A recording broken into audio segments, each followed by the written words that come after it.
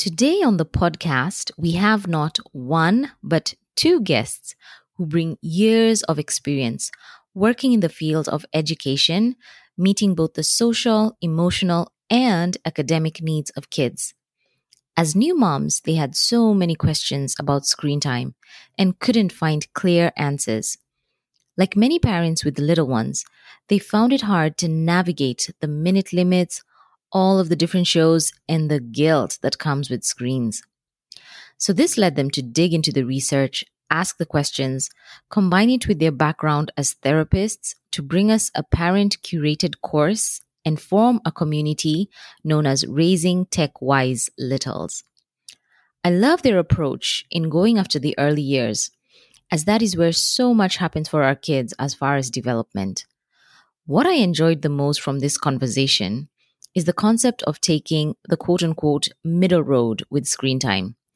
And what in essence means is throwing out that screens are bad talk and swapping it with research backed tools to reduce the guilt, empower ourselves, and gain clarity with the little ones around tech. So take a listen. So I just want to, first of all, thank you so much for joining us on the Screens and Kids podcast. Today we have Jenifer and Kay. And one thing I just love is a quote that you put out once. And it said, there comes a time in life where we need to just stop pulling people out of the river. We need to find out why they are falling in, by Desmond Tutu. So I just love that upstream thinking approach. It's like a public health. Let's go upstream and figure out what's going on. So I guess I'll start with anyone. Jenifer, Kay, go ahead, introduce yourself. Tell us why the early years and why this work really matters to you. Thank you so much, Penny, for having us. We're really excited to be here, and we can introduce ourselves and then jump right into your question. But I'm Kay, and I'm a educational therapist, and I've been in education my entire career, about 12 years, and I work with elementary and middle school students navigating different learning diversities. And I'm also a mom of 1-year-old twin boys. Nice. I'm Jenifer. I have been in education for 20 years, not to date myself. And I'm an educational therapist. I'm also a licensed marriage and family therapist. And I've worked in the public school system, the private school system, the international school system. And I work a lot with middle school families on executive functioning skills and brain boosting activities. And of course, with middle school comes healthy tech. So we've both been consulting with families around, focus, attention, and healthy tech for decades. And now I am a toddler mom of a almost 3-year-old little girl. Yeah. And so we're both in, this world with elementary and middle school students where we see the effects of tech in that world, but then we both are new moms. So you ask kind of why we're working on the early years is so and I love that you brought up that quote, because we feel like the conversation around tech is starting too late. And when we became new parents ourselves, my boys are a little over 1. I've noticed that my boys were fascinated with tech, my phone or something, a screen as early as, 6 months, and thought, well, this conversation needs to start earlier. It should be something that parents are equipped to navigate as soon as their kids are born. So they're feeling confident about this world, rather than like your quote, rather than we're pulling kids out when they're older. So we really sincerely feel there's no other time in life when it's more important to start putting these boundaries in place. And also, there's no other time in life when your child's learning at the speed, or their brain is growing as rapidly as it is from age 0 to 5. By age 5, children's brains have grown 90%. So there's just a huge window of growth, and it's a huge opportunity to set really amazing boundaries with our little ones. So that's why we've tackled the early years, because we're in it, where we have little ones, but we also feel like this information is often given to parents later. So we feel like it's time to really be preventative around it. And, it might seem kind of silly to be like, oh, I'm teaching my little one about how to navigate a phone. But there's, statistics by age 2, the average toddler, these are obviously averages, not every family, is on a screen up to 2 hours a day. So it actually is a very relevant conversation. And so then what then does that mean to be a tech-wise parent today? Especially because it sounds sometimes like we are just drowning in information and we just don't know. I don't want to be scared, but at the same time, I want to be empowered as a parent. Yeah, great question. So Kay and I are big fans of what we call parenting in the middle, where you're neither fearful of tech or obsessed with it. And as a parent, we're often offered so much unasked for, unsolicited advice from friends and family, particularly when it comes to screens. And what we've seen and heard just anecdotally with our friends is that advice typically falls into one of two camps. And there's camp one, which is screens are bad, and those arguments are like screens are heroin, your child's brain is going to rot, how dare you give them screens, copious amounts of guilt and shame thrown on you as a parent. And then there's camp two, which are like screens are miraculous and every kid has an iPad, so it must be fine. And how could I ever get anything done unless I hand my kid tech? Yeah. And it definitely doesn't matter for littles. It's teenage tech that's scary. Like my toddler's watching a cartoon. What's wrong with that? Right. And in between those two camps, in that third option area is where we want to step in, because we don't believe in fear-based parenting. We believe in facts. And we don't trust trends, we trust research. And Kay and I are not screen-free ourselves. We're screen light and aim to be screen healthy. Yeah. And we really believe parents should be empowered to make tech work for them, not against them. And we believe that tech can be used to build a connection with your child rather than a battle. And there's really easy, simple ways to do that. And that's what we're so passionate about offering families. Amazing. I like that. Just that taking away that fear. And you talk about connection, and especially this last year when we've tried to stay connected as much as we can. So like for my son, our parents, so his grandparents and my daughter, they're in Africa, in Kenya. So we try and do video chatting every Saturday. We even have a name for it. So then my question to you, but what we noticed towards the middle, he starts getting restless. He wants to press the buttons, exit the call, end it. So how do you optimize video calls? Just speak on that if you can. Yeah, the AAP has come out and stated that the only screen time that they say is, beneficial or quote allowed for kids under age 2 is video chatting. And there's a reason for that because, like you said, video chatting connects us, and it's, there's someone on the other side of the screen that's interacting with you, but that person knows your child and has a relationship with your child and can talk about things in that child's life. So it's really a different type of screen experience because they're creating connection. And in our course that we'll talk about a little later, the best type of screen time creates connection. And that's why FaceTime video chatting is the most, quote, best type of screen. So, but there's also a little bit more nuance to it. Under 6 months, your little one isn't really going to get much out of video chatting because they can't quite connect with the person on the other side of the screen. So we do kind of piecing that out. They can't quite recognize who's on the other side of the screen yet. It's kind of just a shiny object to them at that point. So in the early years, like I did this with my boys, I'd actually flip the phone around if I was doing a really long call with grandma who's out of state. So they could still see my little guys play, but the boys aren't, enamored with a screen just because they're not quite able to connect right yet. But 6 months up, and especially around age 1, you'll really start seeing where they can connect. I'm sure you've seen this because your kids are a little older, but there's so many things you can do to make that connection even deeper, like playing I Spy, putting on a favorite dance song, playing hide and seek, kind of creating that exciting connection with the person. You can even draw a picture together or use props. It's hard if someone's all the way across the world, like in your example, but if they have a favorite stuffed animal, the person on the other side of the screen could have it too. So anything that makes it really special for that child, that they're building that connection. Even having a snack together is a big favorite in our family. Okay. There's so much, like you were saying, he gets a little restless, giving them a job like it's their job to press the button to start the call, or you can say, we're getting off soon. It's going to be your job to press the button to end the call.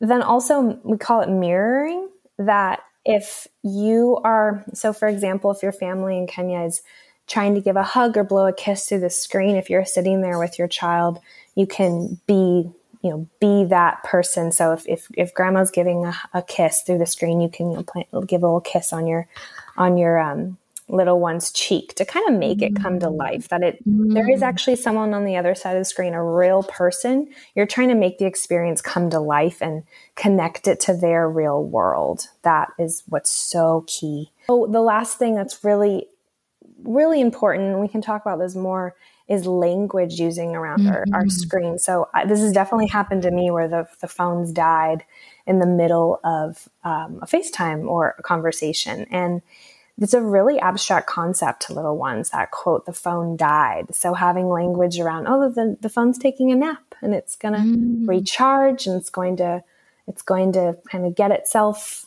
some rest. And then, when it's up, we can use it again later, kind of like how we recharge in our world. So it's having that language that helps the child connect it to their real life, which is so vital. That's nice. And there's that language piece that you talked about. I think you put it on your Instagram. This is mommy's tool. Mm-hmm. How do we talk more about that? If you don't mind, just like give us more around that piece of, this is mommy's tool and not your toy. Because sometimes, the kids grab the phone and our immediate response is like, okay, let me have it. And you take it back. And it's like, so how do we approach that? Yeah, great question. One of the things Kay and I like to say is parents need to keep their phone at bay. And we use bay as an acronym for boundaries. So you should have boundaries with your device, particularly your phone, because that's the device that's most often out. A would be an adult tool, not your child's toy. So just like you said, like if your child is clamoring after your phone, you can say something as simple as, "Oh, thank you for finding my phone. That's mommy's tool. Here, would you like a toy?" And do a simple swap. So we don't want to make phones or tech bad. I know, it's easy if you see your baby, your toddler, like running after the phone, to just say, no, no, no, no, no. And we want to bring in positive language around that. That's mommy's tool. Here's your toy. Thank you for swapping. And then that why in Bay is, you are in control. You are setting the limits, not your little one, because it's your tool, not their toy. So keeping your phone at bay with those boundaries, the adult tool, not your child's toy, and you are the one in charge, not your little one, is just a helpful way to frame it for yourself and then begin to frame it for your child. In the baby realm, your baby doesn't know what a phone is. But by toddler age, they see you using your phone. They're beginning to learn how and why. But it's important to make that distinction for them. Like, this is not your toy. This is mama's, or this is daddy's, or this is auntie's. And when we use the word tool, we like to think about it as like kitchen tools. Kitchen tools are out all the time in our kitchen. We have a knife block or a blender, but they're adult tools. I wouldn't hand my child a knife block or a blender and let them go play on their own. Yeah. I have firm boundaries around those tools. I use them in front of my child, and maybe we'll make a smoothie together, or we'll practice cutting vegetables. But it's something I teach my toddler how to use on my time frame, and we do it together. And tech is the same way. It's an adult tool that you will teach your child and introduce to them in a positive way together on your terms and your time limits. I like that, because it kind of releases that feeling of, oh my goodness, the phone, just making it a normal thing. It's there. It's not to be afraid of. It's to be used. And I think for the kids, not seeing it as this big black box, like what's in there, it's all this mysterious thing. It's just an adult tool, and I'll use it when I'm able to. So thank you for that. So I guess moving forward to like just some kind of screen takeaways that you have found in your work, whether personally, professionally, as far as managing screens. So not all screens are created equal. How do we manage what's the best? Is it a phone, computer? Just walk Definitely. us through. Sure. Yeah, this one we feel like is really powerful because it actually can be really easy because we talk about this a lot, that every family is going to use screens differently, and we don't know the inner workings of every family. So we can't just do a one size fits all approach. But this one is kind of, we call it the screen hierarchy. And it's if your child is going to watch a show, and then you can actually choose a screen that's best for their eyes, best for their development, which is going to be a TV screen all the way across the room. Yeah. And that's the best for a few reasons.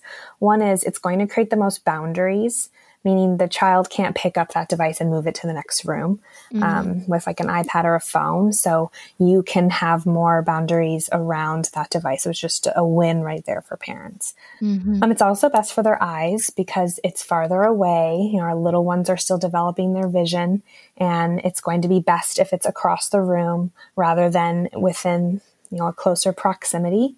And so so that's going to be the absolute best type of device. And then if you go into content, the best content's going to be, call it slower paced, but you really want your little ones watching shows that are going to mimic almost like you're reading a story to them. Cause that's they're still developing their attention spans. So they can't quite actually keep up developmentally with really faster paced shows. They might seem really mesmerized by them and excited by them because they are so exciting, but what's going to match their attention spans is actually a slower paced show. So something that feels more like a book. So those are kind of two things that you can, parents can keep in their back pocket. If you don't, so let's say this year, like there's not a screen across the room and we'd really like to have a show on right now. The best then would be to put a computer or a tablet in like a stand and put it across the table. What we want to try to avoid is a phone or a tablet right in front of a child's face. That would probably be the least preferred option.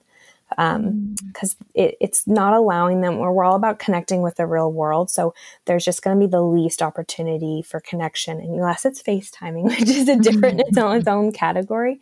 That's going to be the least preferred, is if they're playing with a device really close to their face.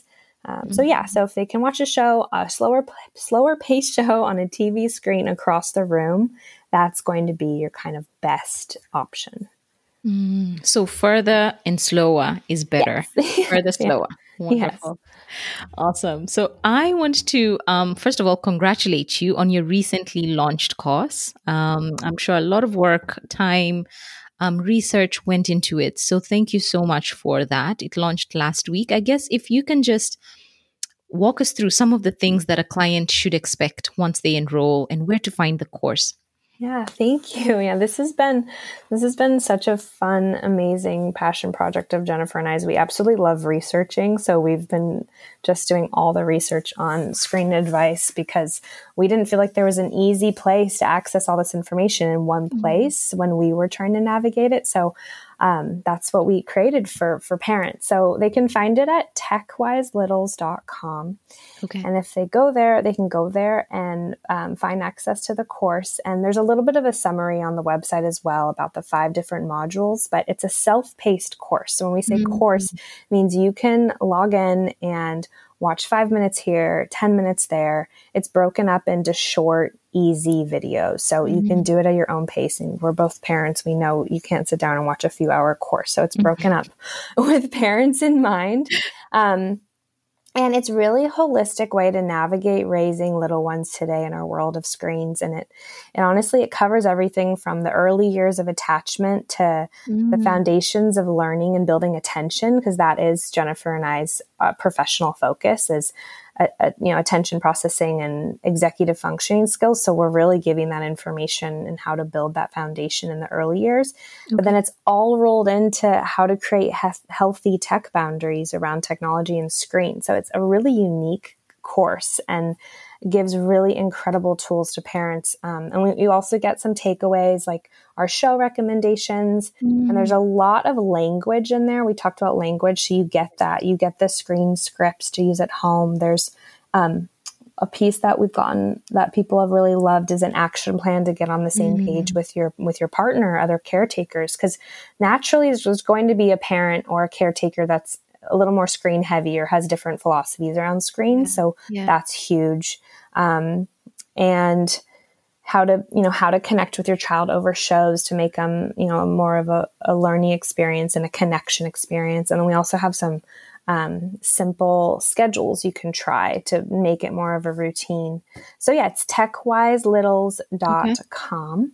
And you can also find us on Instagram. And you've mentioned that, Penny, at TechWiseLittles. Yeah. But it's an incredible, unique course. We're really proud of it. And it's there's a lot for parents to take away, to feel confident, to feel clarity in this crazy screen world. It's a very confusing world to navigate. And that's what we're trying to give parents that confidence to say, okay, this is my philosophy and this is how I'm going to handle this part of parenting. Oh my goodness. I know there is a lot of information out there, and I'm sure the 8 months you've been working on this, but I'm sure it's been years of your experience has gone into this. Yes. So thank you so much. Question out there that I can just ask you as we close. Where can a parent start? They're just have all this information. You have been so great. What should they do today other than, of course, number one, enroll in the course? Well, before you even enroll in the course, come on over to our website. We have a free tech health guide. Okay. It has 3 different pages for you to help you notice your own tech health, begin to get on the same page as your partner. So that is just a resource we'd love to just get out there for you. That's on our website as well. Okay. And to answer your question, where can a parent start today, right now? Well, it is back to school time. We have all kinds of families we work with, from stay-at-home parents to working parents, and some kids are heading off to preschool right now. So it is a time of transition for all of us. It is emotional time, and it is a time in a pandemic where we all need our immune systems boosted. And the best way we can do that is sleep. So just a few sleep tips take away. I know I had to get my toddler on a different schedule to get her ready for preschool because we were going to bed a little later in the summer. And now we have to get up a little earlier. So just a few key takeaways. If you're preparing to go back to school, you can start moving your child's bedtime up in 15-minute increments every other day. So it's not a big of a leap, for that 7 a.m. wake up call for them. And that will slowly transition them, almost like you would if you're traveling in a different time zone. Okay. And then we want to create screen-free sanctuaries for them so they can get that really robust sleep. We also want to do this for ourselves as we are headed into fall and a more busy time. So an easy thing you can do today is make your bedroom and your child's bedroom a screen-free sanctuary. Your child does not need tech in their room. And honestly, we don't either. I have been prone to scrolling at night when I should be sleeping. So a simple switch is just having a different place than your bedroom where you charge your tech. And I got an old-fashioned alarm clock, and that is how I wake up. And my child has a toddler light, and that is how she wakes up. And it is a nice, natural way to do that. Also, another way to really boost sleep, because we need that really good rest for back to school time, is making screen-free windows before nap and nighttime. Okay. So, it's always really tempting to, right before bed, let's put on a show and wind down. And that's actually the time where we want to wind down in other ways, because we want to keep a good solid 90-minute window before your child goes to sleep as a screen-free time. We also want to do that for ourselves, because the blue light from screens triggers our body and tells them, you don't have to make melatonin. You don't have to go to sleep right now. So, any sleep parenting guide will talk about, a bedtime routine and keeping that for your littles. And what we're talking about is a pre-bedtime routine where there's wind down time in that 90-minute window where, you're connecting with your child, you're coloring, you're reading stories, you're doing a low stimulus activity to get them ready for the bedtime routine rather than use that time as tech time for family. Nice. 90 whole minutes before bedtime and nap time. Okay. So I think as we wrap up, I just have 4 rapid fire questions that I'll ask each of you. These you don't have to think about. You just throw out whatever comes to your mind. So I'll start with Kay. Okay, I'm ready. Tell me a place that makes you come alive. Oh, the beach. The beach. Love it. What is one thing you would tell your 9-year-old self? Oh, that's a great one. To listen to yourself and learn about other cultures and people as much as possible and really, really listen. I like that. Tell me your favorite children's book author growing up. Oh, it was my generation, J.K. Rowling. I was a big Harry Potter child. Love it. Last one. I will be happy when? Whenever I have both of my boys cuddling in my arms, which is hard these days because they're so squirmy. So whenever I can get both of them, it's often when they're tired, both in my arms, I'm the happiest person in the world. Oh, beautiful. All right, Jenifer, it's your turn. You've had time to think a little bit. Tell me a place that makes you come alive. Oh, the forest. I am a forest girl through and through. Yes. Nice. What is one thing you would tell your 9-year-old self? I would tell my 9-year-old self to play more. I took school so seriously, and I would have told her to play more. Yes. It's so funny. So many people have said that, especially everyone's just like, I should have lightened up a little bit just to be free. So that's interesting. What is your favorite children's book author growing up? Oh, I was obsessed with Shel Silverstein and all of his little poetry. Yes. One last one. I will be happy when? I will be happy when the pandemic is over. Oh my goodness. Yes. Yeah, but in the meantime, I'm happy that we are healthy and I have a beautiful family to come home to. I'm very blessed. Oh, wonderful. But it has been such a delight. I am so thankful and grateful for your time. Thank you so much, honey. This was lovely. This was lovely. Thank you. So I would urge you to hop on over to techwiselittle.com and sign up for the course. There is so much on offer. I usually say, you pay someone not for the hours they work, but really for the years of experience that they bring to any project, any job. And this is what I feel the guests brought to this course. Years of passion, experience, and just seeking answers, like many of us with little ones. Hope you enjoyed, and I'll see you on the next episode.